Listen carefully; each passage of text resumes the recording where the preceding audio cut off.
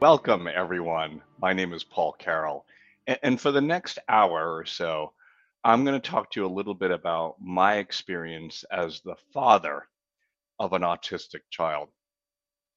And the reason why, and I'm such a fan of Shannon Penrod in this channel, is because we do a wonderful job of really raising awareness around autism. But in my own experience as the father, fathers are somewhat of a invisible voice in this community. When I say invisible, that's not to marginalize certainly what we as dads do, but there are certain archetypal frameworks that come into mind. So, number one, I'm going to talk a little bit about my experience as the father of an autistic child, and then talk a little bit about how dads can get deeper engaged in the community. So, while I do my intro, if I may ask our producer to pull up a PowerPoint, I'm a big fan of visuals for our audience. I would love to see that because I do have a story to tell in terms of my own experience and the creation and catalyst of autismdadvocate.org. There we go. Thank you so much. So look at, I'm wearing the same jacket. It's a little hard to see, but I'm wearing my Autism Dadvocate t-shirt. So that is what I'm here to talk to you about. Oh, there we go. So may I ask you to move to the next slide, please? My name again is Paul Carroll. I have a website community called autismdadvocate.org. Before I tell my story, I completely invite you to leverage the chat window as much as you possibly want. I love to hear from viewers, listeners, hear your questions. Feel free to make comments, reactions at all, because I love a level of engagement. So let me give you a little bit of background on me. Again, my name is Paul Carroll. I work as an executive director in HR at a major pharmaceutical company. So I always see an intersection between the work I do professionally and the work I do on the side for Autism Dadvocate. So I'm a big photo person. So you see some of the photos up there. Creating my website. Oh, it looks like we're in main screen now. But through the amazing work I've done through autismdadvocate.org, and when I say amazing, just the blessings and gratitude I've received, I've had the opportunity to meet Holly Robinson Pete. You see her photo in the top right corner. You see a little bit about my Autism Dadvocate logo. And I share that with you only from the standpoint of what an amazing experience to meet her, who is such a rock star in our community. So I'll share in just a moment a little bit about the website community that I've created called autismdadvocate.org and my podcast called the Autism Dadvocate Podcast, because I am trying to reach this very, very hard to reach demographic, which is dads. Dads. And I don't know what it is, but in my own experience, we typically see our roles become very archetypal. Now, what do I mean by that? The mothers typically are primary caregivers, primary therapy coordinators, and we as dads, perhaps we fall into a role as a breadwinner, and we fall into the role of maybe primary caregiver to the neurotypical children.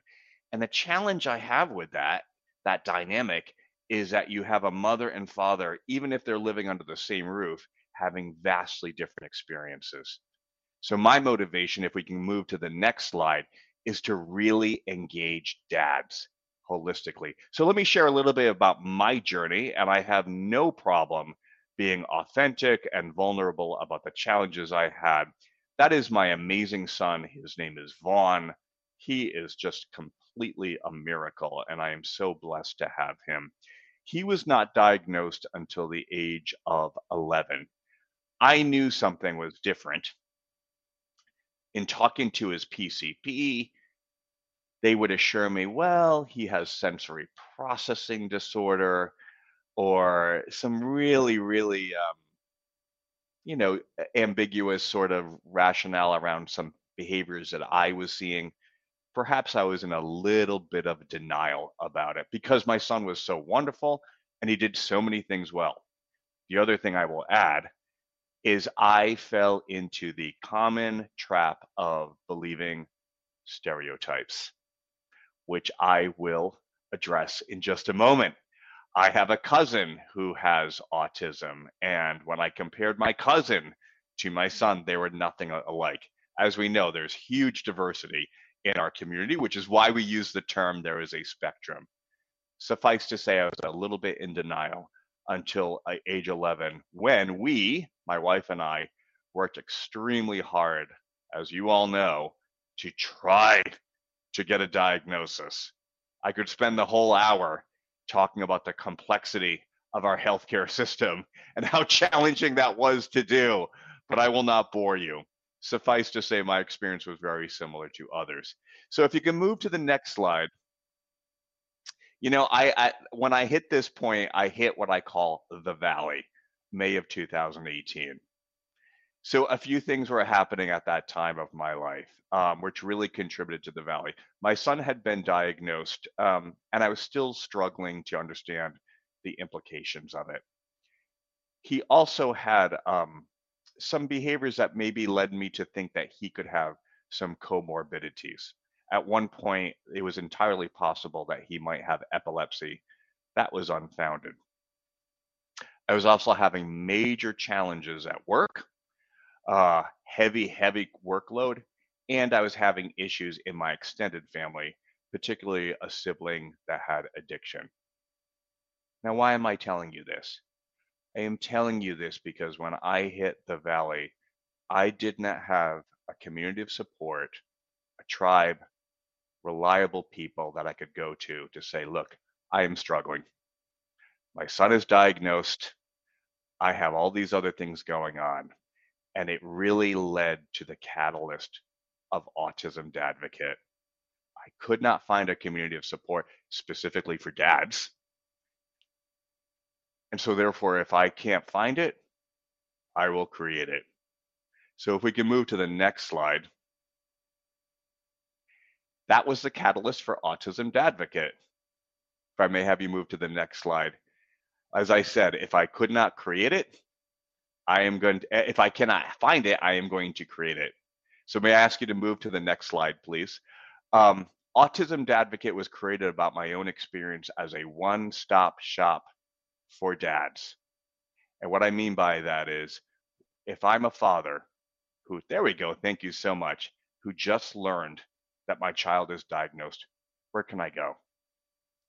So ashamedly, I will confess to you that I did what every father does when their child is diagnosed.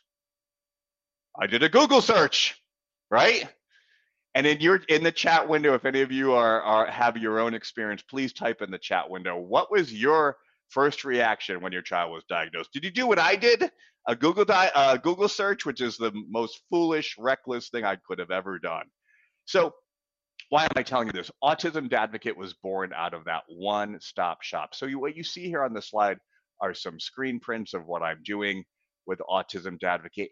It is a safe place just for dads where we can be real about our experience as the father. Now, there are amazing resources out there for parents of autistic children. The uniqueness of what I tried to create with Autism Dadvocate is, before we talk about your son, before we talk about your daughter, let's talk about you. Let's talk about you as a dad, your unique experience, the challenges you are facing. That's step one. Step two, then we talk about your child. It is the classic metaphor of when you're on an airplane. Put the oxygen mask on yourself first. Once you've got that on, put the oxygen mask on your child. So what have I put on Autism Dadvocate? There are stories of my own experience, blog posts, my podcast geared specifically to topics for dads. And through some of my work, like I said, I've had some amazing guests like Holly Robinson Pete. I've had Rodney P., her husband, on as well. I've had Shannon Penrod on, as we know, who is an absolute superstar. But I'm really trying to create a safe space for dads to get real. So to our listeners, if you are a dad, check it out. By all means, reach out to me. If you are a mom, by all means recommend it to your husband, your boyfriend, anyone that you know that is the father of an autistic child, because I really do think it's important that we have that space. So if I may move to the next slide, because it really goes to something I believe very powerfully called tribe. We as men are not good in this space, not as good as women, certainly. And what I mean by tribe is reaching out and seeking a community of support. Typically, my experience is when a mother learns that her child has been diagnosed, she connects, she reaches out, she looks for support. Women typically are extremely good at making those connections. Fathers, we don't really know where to go. The situation is complex. We retreat, we self isolate, and we don't necessarily seek a tribe. So I can't recommend this book enough. Check out the video. There it is. It's in my bookcase called Tribe by Sebastian Junger. It is a remarkable book. I endorse it wholeheartedly. And the premise is that we are tribal creatures by nature. We are tribal creatures by nature. And so, therefore, as men, it is okay to reach out and to sort of go to those tribal roots when, and I know I sound really flippant, but when we would, thousands of years ago, hunt as a tribe collectively, because we could only hunt as a wolf pack. You could never ever survive on your own. The same is true in 2023. And when I think about my own experience, as I shared with you, the Valley in May of 2018, I was isolated. I was disconnected. I was desperately lonely. I did not have a tribe. So Autism Dadvocate is that online tribe of support with fathers who understand your unique circumstance. Because as fathers, I think we typically find that when we try to connect, try to reach out to friends, buddies, neighbors, siblings, cousins, what have you, it can feel even isolating because they don't understand our unique experience. And in just a moment, I'll talk a little bit about why that can be so isolating. So I cannot advocate tribe more. Another amazing book, if you look at the video screen, it's called Together by Vivek Murthy. He is our current U.S. Surgeon General under our current president. He was also our Surgeon General under President Obama. And he wrote this remarkable book called Together that shared his experience as a physician. Why am I sharing this with you? Because underlying the root cause of so many physical health ailments he saw was loneliness, isolation. And the CDC has basically said those that experience loneliness and isolation is equivalent to 15 cigarettes per day and can be even higher and more detrimental to your health than smoking or obesity. So you will hear this drumbeat from me about how critical it is that we maintain connection. Okay, may I move to the next slide? Because I want to talk more about why this is so important. As fathers, we have a common reaction to a diagnosis. I'll share with you not only my own, but what I hear from the Autism Dadvocate community. And I would love in the chat window if any of you could share, if you're comfortable, what your reaction was to your son or daughter's diagnosis.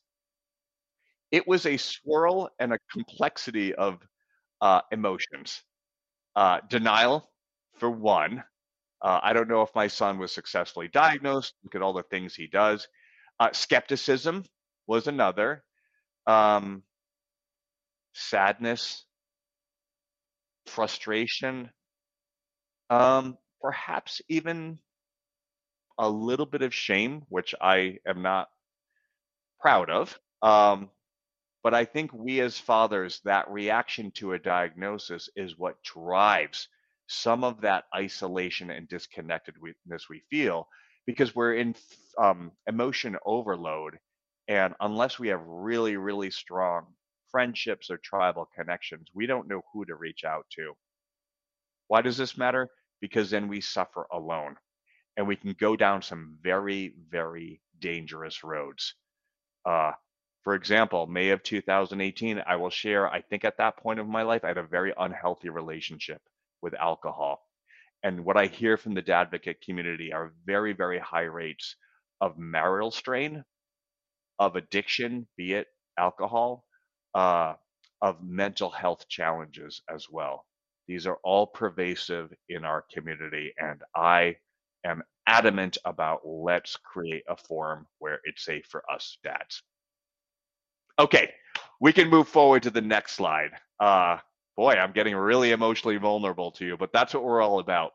This is what I call the 6 most common misperceptions about autism. And as I said, in my own experience, I was not forthcoming with a lot of people about my child's diagnosis because of many of the hurtful things that were said to me. So to our listeners, if you want to type in the chat window if any of these resonate with you, or if you've heard others, but these are the ones that I've typically heard. Oh, Paul, I'm familiar with autism. I saw the movie Rain Man. I saw the movie Temple Grandin. If you want to see me get really, really angry very quickly, just mention the movie Rain Man. I hate that film. I hate that film. I hate that film because of the pervasive stereotyping that it has created. So, if you've heard comments like that, you know that is such a one-dimensional or two-dimensional depiction of autism.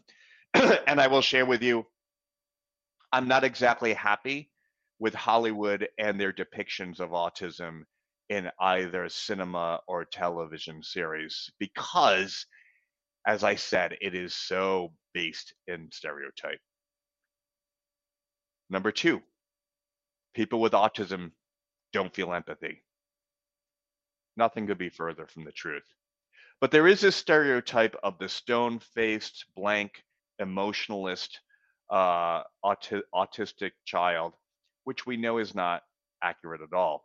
In fact, that's why I struggled with my son's diagnosis, because he is so empathetic and he is so affectionate. In fact, he reads and calls out body language quite well. Daddy, you look tired. Daddy, you look sad.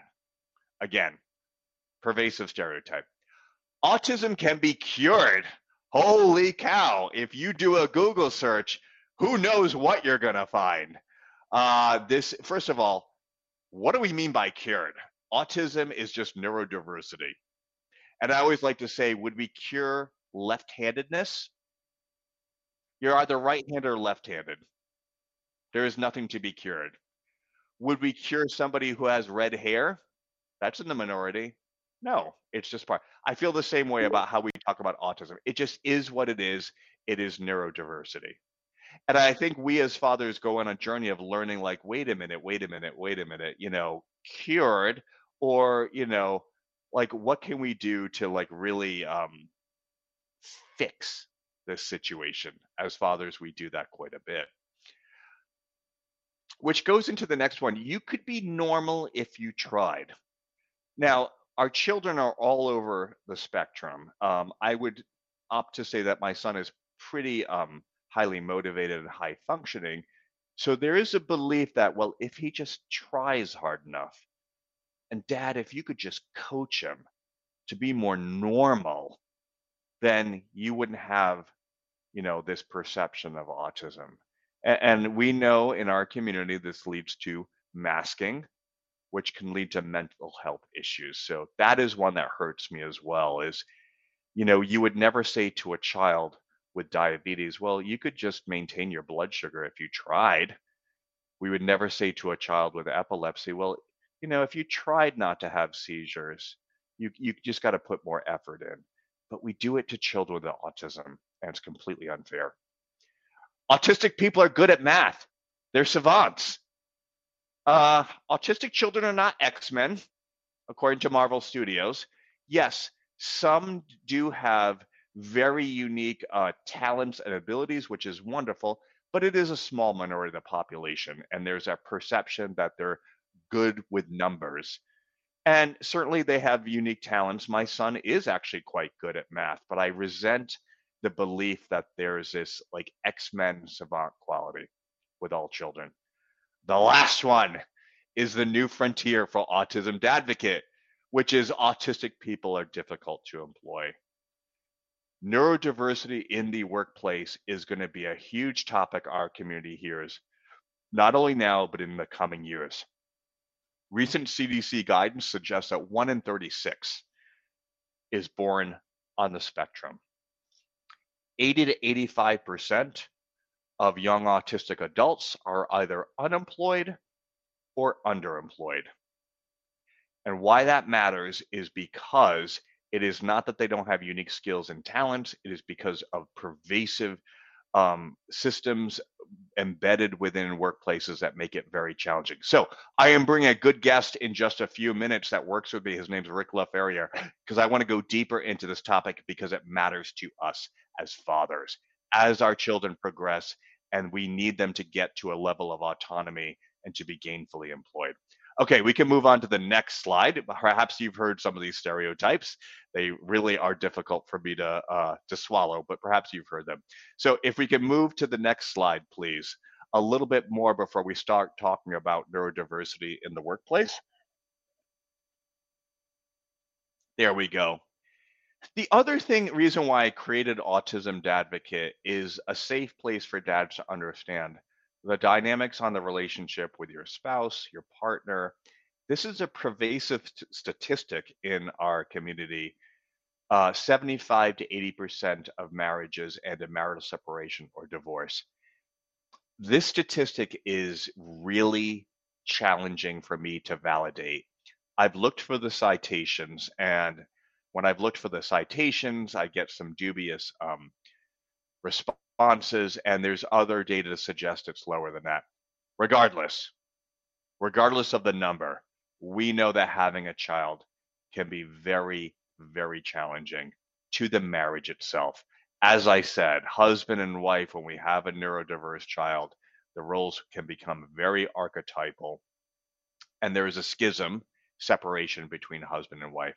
I'm sharing this with you because Autism Dadvocate is about not only forgetting that you play a critical role as a father, but you cannot neglect your wife or partner in this very complex dynamic. And I have wonderful podcasts from Holly Robinson Pete and Rodney Pete where they share their experiences raising their son RJ and the differences between the two of them. So here's where I'd like to go. If you can move to the next slide. I'm so excited because we're hitting the bottom of the hour. So my guest will be coming shortly, but I'd like to get through this slide first because as fathers, we play a critical role. It is an honor to be a child of an autistic son or daughter. I am so deeply blessed to have my son. So before we move on to neurodiversity in the workplace, we talk about employment. These are 6 questions that I want every dad to ask himself about his experience. Probably good to do early in the morning with a cup of coffee before, the children or everybody wakes up. And if you look at, do I completely identify as a dad of an autistic child? What I mean by that is that my complete identity? It is easy to fall into that pattern. And I did at one time when my son was younger, where he was struggling with some of the behaviors. The challenge with that is when we do that, our days are predicated on our child's behavior. My child has a good day, I have a good day. My child has a bad day, I have a bad day. Which goes into the one, how do I show up with my child? So I, as a father, need to lean in to whatever my son finds interesting. At one point, my son was obsessed with Mario Kart, the video game, and he would talk about it endlessly. So how I show up as a dad is to lean in and exhibit curiosity and interest in terms of what he does, even if we've had that redundant conversation.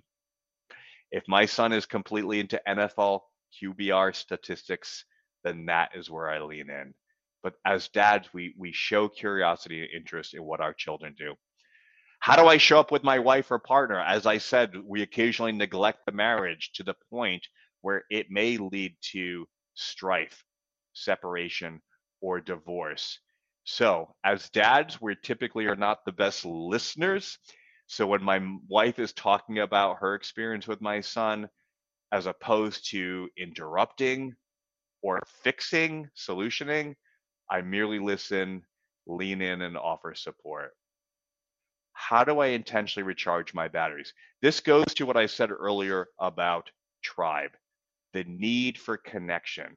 How do you recharge your batteries? Is it through fantasy football? Is it through golf? Is it through grabbing a beer with a friend? Is it through working in your wood shop? Whatever that thing is, make time for it, because it is very, very hard to put gasoline in someone else's car when you're already on E. So carve out that time, because what that does is then you can show up better as a father. A few other things. What are my personal values? I like to say, if I know what my values are, when it comes to a decision point, there is no decision. The decision is made. So, for example, I am absolutely committed to being the best father I can. I also have a pretty demanding job. When one comes for the other, I always default to my child. So I will close my laptop at a certain time. I will avoid working on the weekends when I can, because I know that my son is the priority. And so if I clearly identify your values, it helps with decisions. I'm a big advocate. If you've heard of the autobiography of Ben Franklin, he listed and articulated all of his values.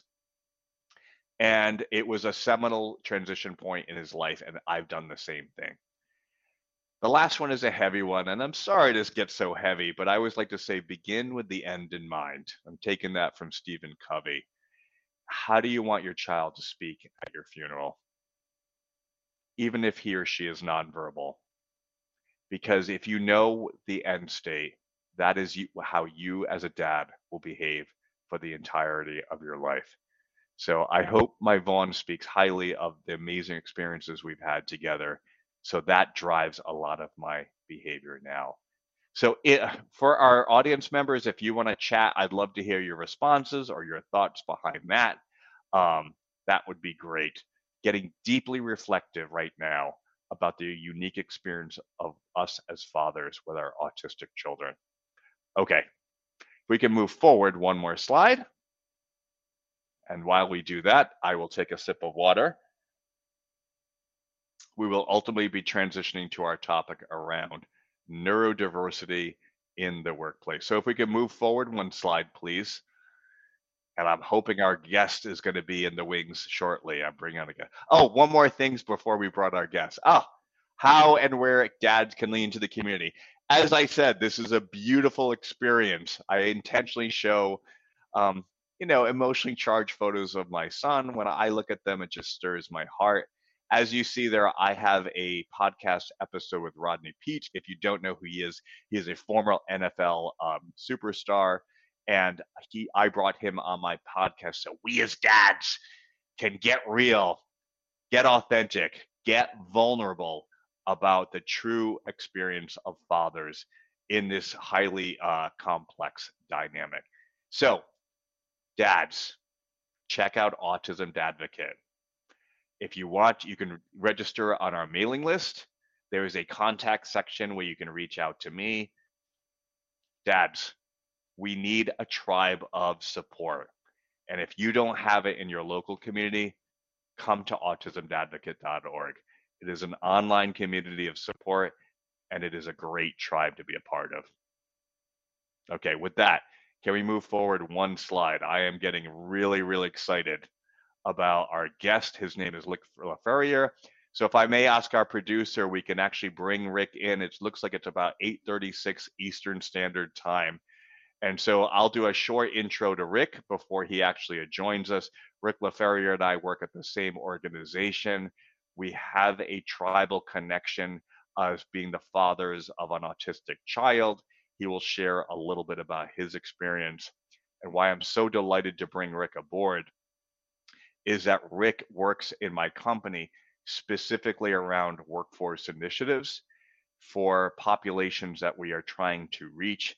And he can speak to a little bit about what we're doing around neurodiversity in the workplace. As I said, this is the new frontier of autism because we have a tight labor market, and we have 80 to 85% of young autistic adults that are unemployed or underemployed. What an opportunity to bring those together. So to our producer, if we can bring Rick into the show, I'd love for him to share his story. Hey, there he is. Hello, Rick. Good morning, Paul. Delighted that you are part of this amazing tribe. So I'd love to turn it over to Rick. He's going to share a little bit of his story, his journey, and then he and I are going to talk a little bit about neurodiversity in the workplace. So Rick, the floor is yours. Oh, thanks, Paul. Good morning, everyone. Good morning to all of you out there. All of you that are a part of this very special community that Paul and I are so fortunate to be a part of. And, I want to share something with the audience. Paul and I both work for CVS Health, the fourth largest company in the United States. And we have over 300,000 employees across the country. Paul is known so well throughout our organization as the foremost and premier advocate for autism, and his story and how he tells it and how he connects with folks across a giant organization is truly inspirational. And so I could not be more proud to know Paul. Paul and I also graduated from Boston College. So not only are we fellow New Englanders, but we are fellow BC Eagles. We are colleagues. We are friends. We are friends on this journey with autistic children. I'll share with all of you a little bit about my journey. My son, Tyler, is now 11 years old. And in fact, I popped into this podcast about 8:25 because I had just returned from dropping him off at school, which I love doing. I love to bring him to school. I walk him to the door every day. We have done that every day since he was 3 years old, when he first started going to his current elementary school. And it's a very special time for me and him because it's the time that we get to chat. Windshield time, as we call it, and then walking all the way up to the door is filled with talking about baseball generally, which is my son Tyler's favorite thing to talk about. And I think back to the first time that I walked into that school with my son Tyler when he had just turned 3. And my son was nonverbal at that time. He was diagnosed with autism when he was a year and a half old, and had spent a great deal of time with the wonderful professionals at Massachusetts General Hospital here, and neurologists who put him through a series of evaluations. And during those evaluations, starting when he was a year and a half old, I can remember him just simply not being able to participate in the evaluations. It was too much for him. And it was a very difficult time for me and at the time my wife. And we didn't quite know what to do. We were learning that he was first diagnosed with autism, and that he was going to face some challenges was very difficult for quite some time for us. And for those first 6 months up until he was 2 years old, it was a time of just questioning, wondering what the future would look like, wondering what he would grow up to become, all of those questions that families ask when they first learn that their child is diagnosed with autism. And it was very difficult. It was a struggle. Fortunately, and I think Paul would probably agree with this, we live in a state here in Massachusetts that is extremely supportive of families with children with autism. And my son began early intervention services the day he turned 2 years old.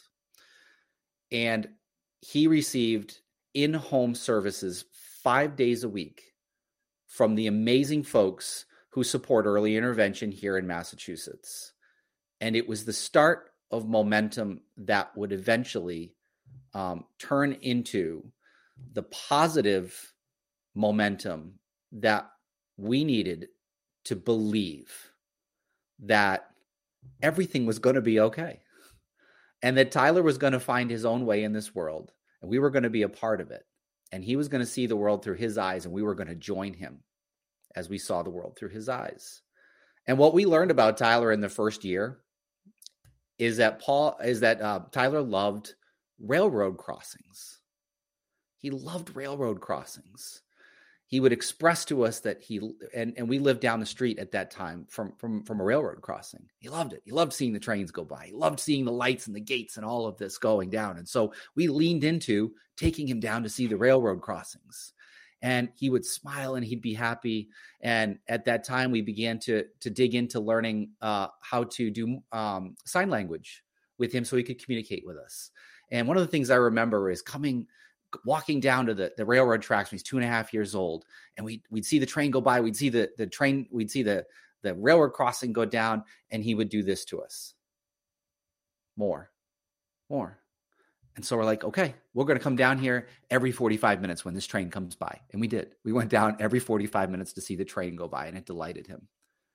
It was part of his growth journey, and we leaned into it with him. Then he turned 3, and then he went to the school that he currently goes to. This is his 9th year going to his elementary school. And across those 9 years, he has spent time with the most amazing professionals I could ever imagine having supportive in his life. We've been through iterations of IDPs that started with almost nonstop service while he was in school, all the way through until today, when he has now two items on his IEP. His growth is remarkable. And it's because of the community of support that we've felt that he's had at his school, living here in the state of Massachusetts, have helped to provide to him. And today, my son still loves a good railroad crossing. He's learned to love baseball. He is obsessed with baseball. He loves everything baseball. He loves the Red Sox. I'm sorry to you Yankee fans out there. He loves the Red Sox and he does not like the Yankees. I'm sorry. He has learned to not like the Yankees and he's like a good Red Sox fan. But baseball is his number one love. And he plays baseball now 6 days a week. He was the captain of his baseball team last year. If you had asked me 10 years ago, is your son going to be the captain of his town's baseball team? I would say I can't see that. He's the captain of his baseball team last year. So throughout this journey, I've learned, Paul, that you bring your whole self to your child and you let your child be who they're going to be. You love your child. You support your child. You give them everything that you talked about during your presentation. Your child will flourish and will give back, and you'll have your tough days and you'll have your great days. The great days outnumber the tough days. And those tough days I can smooth through because I see a child who loves his life, who sees his life the way he wants to, and knows that his parents, although his parents are now divorced, but both support him and support his journey. His life is now through his eyes, through his lens, and it's a joy for me to be a part of it. So, Paul, I appreciate a few minutes just to share my story and my journey with him and how much it means to me. And we'll talk soon here about the connection to my work, which is fairly remarkable in that I was doing this work before my son was even born. Yet my current work is so meaningful and so connective to my own journey with my son. And so, Rick, like my soul is filled right now with this story, and I know it, but you went to a level of detail, which and just so many things that you said landed with me, and I think landed with the dad community. A few things. One is the challenge, like when your son was diagnosed. But what I love and what's so inspiring is how you've leaned into the uniqueness of your son, the beauty, the miracles there, the fascination with the railroads, the sign language, the interest in baseball. These land with me. My son was into the Arabic alphabet at one point. He is obsessed with football. But what I love is when you ended your story, you talked about he is the captain of the baseball team. And you said that he was nonverbal at one point.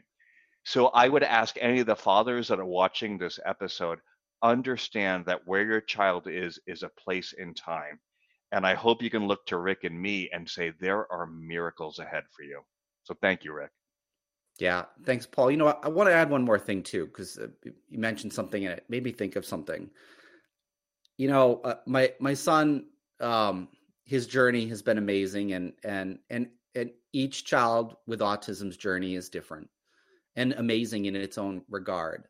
My son has a friend at school who's one of his best friends, and he too has autism, and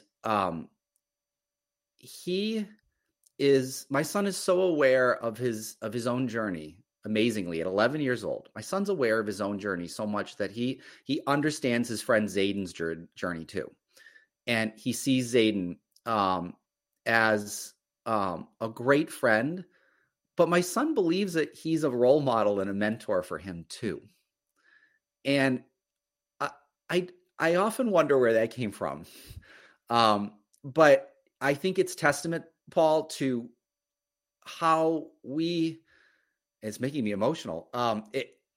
It's testament to how we as dads can be an example for our own sons that our sons can take with them and can surprise us with. And my son has surprised me at so many turns. And the fact that my son's the captain of his baseball team, the fact that my son now looks at himself as a model and a mentor to one of his best friends who is also autistic, he may someday understand that better. It's amazing how much he understands it now, but I see it, and it is a miracle to me. So I just wanted to share that too. This is so crazy inspiring, and just reinforces, like, as fathers, what we lean into and what we see is truly miraculous. Love the story of Tyler, and it's just interesting to me, Rick, that he has a level of self-awareness, which is remarkable, that he is a role model for his friend. Again, these everyday miracles that just knock us off our chairs. Yeah, I one more thing too, Paul, and then we'll dive into the employment piece here. But for dads out there, it was very important to me throughout Tyler's journey to make sure that I was at every single meeting with Tyler's educators, with his support team, both inside and outside of school. And he continues to receive support external to school from a social perspective that's been amazing to him. I've been at 9 straight IEP meetings each year, every check-in, every opportunity to speak to his support professionals. That to me has allowed me to stay as connected as I possibly can and know who is supporting my son. And so, like you, Paul, I have a demanding job, but I always make sure, and I have wonderful support from my leader to do what I need to do. Make sure you're there. Make sure you're there. Be a part of it. It's critical. It will fill you up, but it will also show the folks around you that the support that you want to provide to your son, your daughter, is there.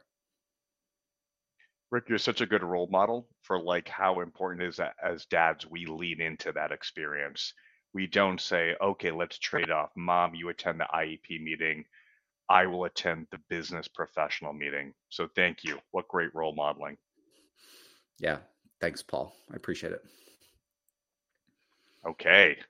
Oh, I want to stay there, but Rick, you and I are so passionate about this topic around neurodiversity in the workplace. We both are so blessed to be in roles where we can influence this at the organization. Rick, I'm not sure when you joined, but I was sharing some of the sobering stats around unemployment and underemployment of those with autism. So can you just share a little bit about what you've observed in your role in workforce initiatives, where sort of we as a HR or organizations need to what we need to do to really capitalize on this amazingly talented workforce. Yeah, thanks, Paul. And I'm gonna tie it together with a call to action at the end of my comments. And so Wonderful. To hopefully hear from folks out there who may be inspired by this and want to bring it to their workplace. I alluded to this in my comments, but I'm very fortunate because what I do ties into the journey with my son. And I have been with CVS Health for over 30 years. I started with this company as a cashier when I was in high school. Here I am today and very fortunate to be a part of our workforce initiatives team.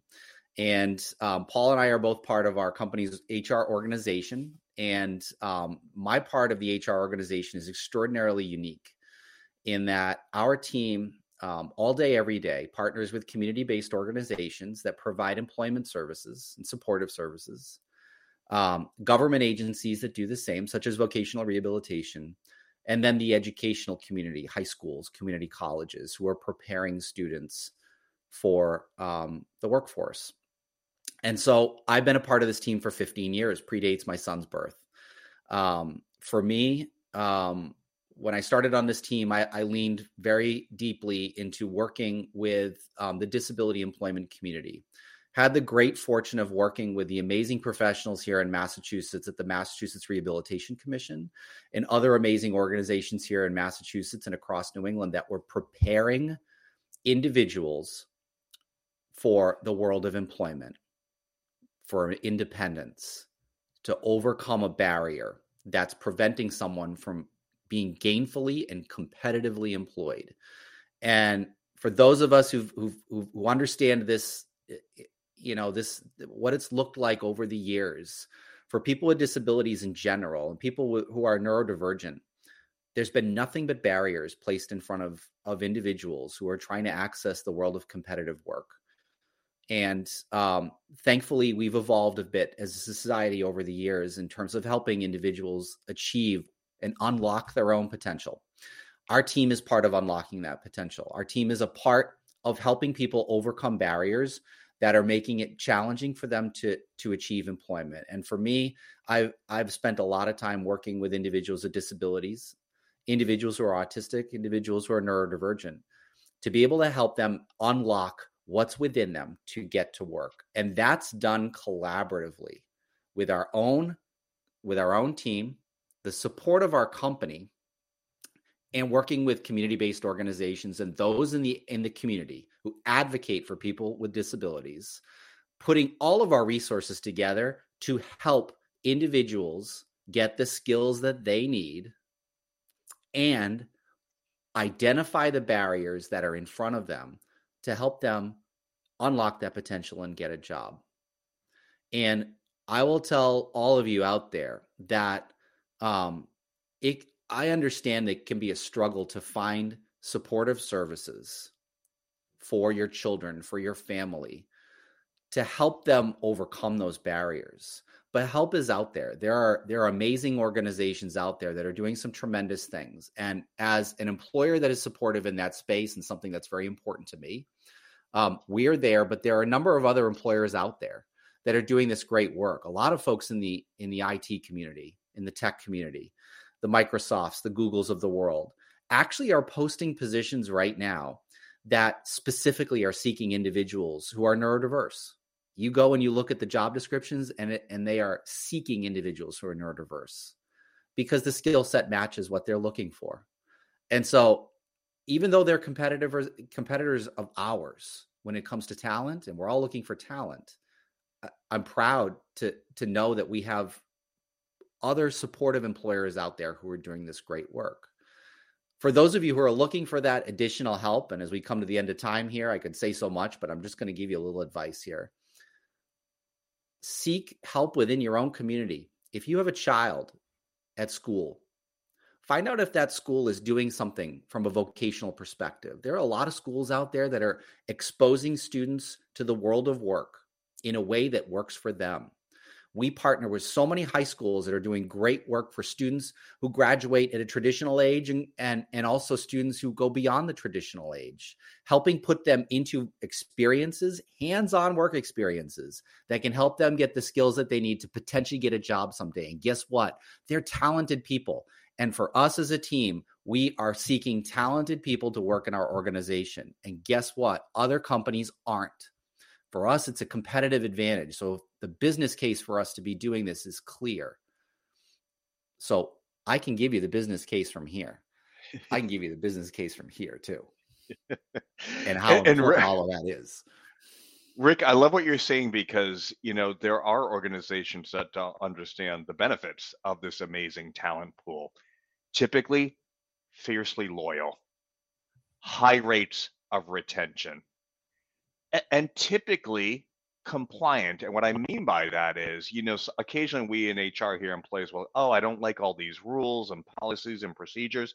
Neurodiverse colleagues typically love to play by the rules and can absolutely, especially in certain sectors, just outperform neurotypical colleagues. So we forget it's not just like perhaps just a philanthropical or just an HR, untapped workforce. There are like crazy benefits to sourcing neurodiverse candidates, like you said, that some of the tech firms are doing now. Yeah. And Paul, to think about it this way, we often talk about reflecting the communities we serve within our own organization and bringing folks into our organization that look like the community. I flip that around. I think about the community and I think about how much they can offer our own colleagues, and a colleague that is neurodiverse, seeing their community come in and see them in the workplace thriving and succeeding, and them being empowered by that, and them taking that and them being that mentor and that model, like I was talking about with my own son, and saying, I can do this, so can you. And that positive momentum that we can build from simply giving folks a chance, giving them the tools they need, giving them a hand up towards employment, towards independence, towards success and thriving. Those partners are out there. Those employers are out there. We're growing the numbers. We're getting people excited about this. We're getting excited about finding talent that others have not looked for in a non-traditional way. I want to challenge folks out there who work for organizations who are seeking talent, who are in their talent acquisition area, who are leaders in their organization. Think about finding talent this way. Think about finding talent a little differently than you're finding talent now.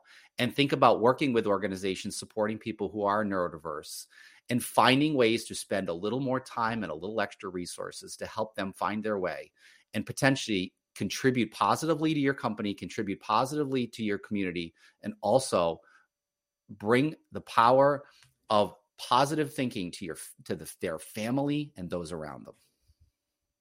Yeah, and Rick, it's so interesting because there are so many positives, and there is a stereotype that I addressed earlier around, well, don't we need to make accommodations to neurodiverse employees?